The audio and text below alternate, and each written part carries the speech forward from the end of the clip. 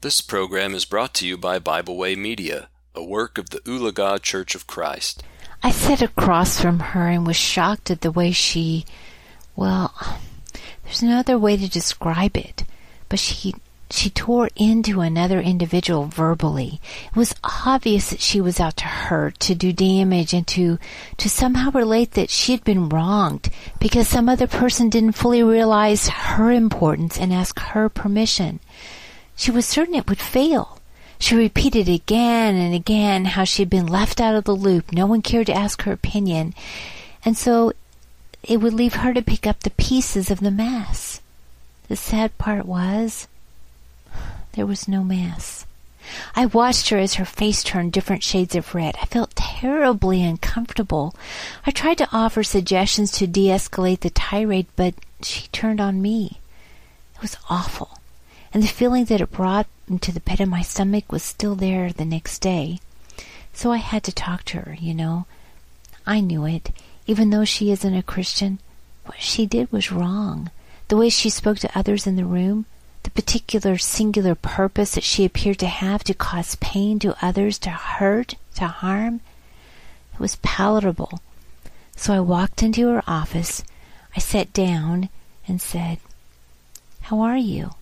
I care about you, and I was very uncomfortable in the meeting yesterday, and I'm worried about you." She turned on me, angry. She spent about 15 minutes justifying her hateful behavior, how it is the way businesses get things done. The fact that, to her, this was just shaking things up. I sat, I listened, and slowly the conversation shifted, softened, saddened. She was scared. She was scared for her child. He had made bad decisions, horrible decisions that he would pay for the rest of his life. She was shocked. That's not how she raised him. The more she poured out her heart, the more I heard the pain and sorrow below the anger. And there was something else in there, something I was or am familiar with. She talked about the decisions she had made throughout her child's life.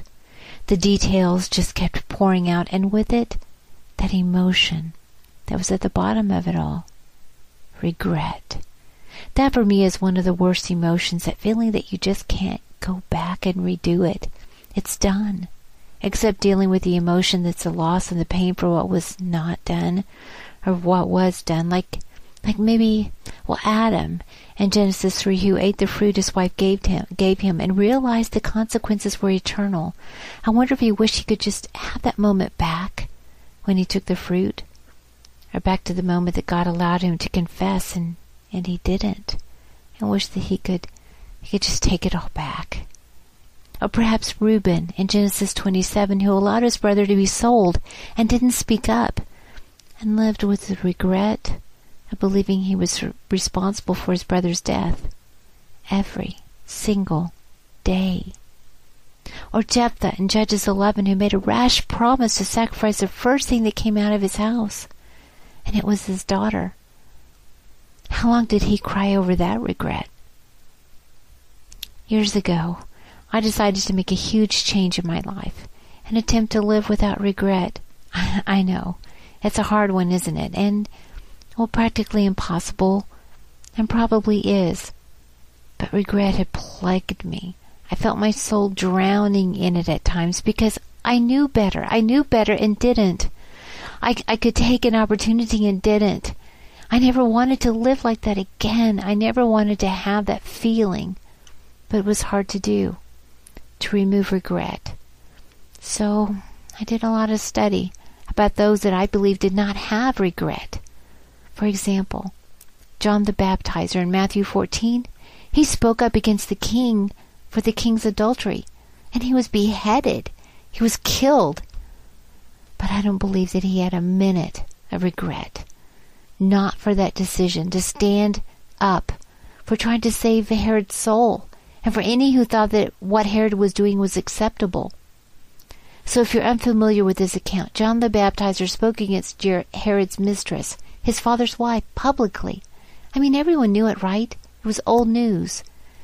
And Herod's wife had him beheaded. Or what about Joseph, who accepted the years in prison, being sold into slavery and persecuted, and being okay with it, fully and completely fine with it, knowing that it was for God's purpose? In Genesis 50, chapter 50, verse 20. I said it a lot of others, and I thought, I want to live like that, like John, or like Joseph, to know with my whole heart what is right, and to be so fully living in that place that the decision to do what is right is without regret, no matter the consequences. Unlike the person that poured out her heart to me, full of regret for how she raised her child, to the point that she didn't know what was going to happen to his life. And that caused her to lash out at others because of her deep pain and hurt for that regret she felt for her child, knowing that it would never go away. So I wanted to live without regret, without becoming that bitter, angry person that's consumed by the pain of regretting what was done wrong and what was left undone. And I believe there's only one path to that place of no regret, knowing fully that any decision that one makes is full knowledge and compliance with the Word of God. Oh, we will make mistakes, of course. It's because we're fallible. But the deeper desire to follow in His steps will lead us where we should go. No regrets. And always will get us where we want to go, as long as we know what the destination should be, and we're willing to do whatever it takes to get there. That is the path of no regrets. And that's the peace that passeth all understanding. We hope you enjoyed this program. We encourage you to subscribe to our podcast on Pandora, Spotify, or Podbean. Thanks for listening.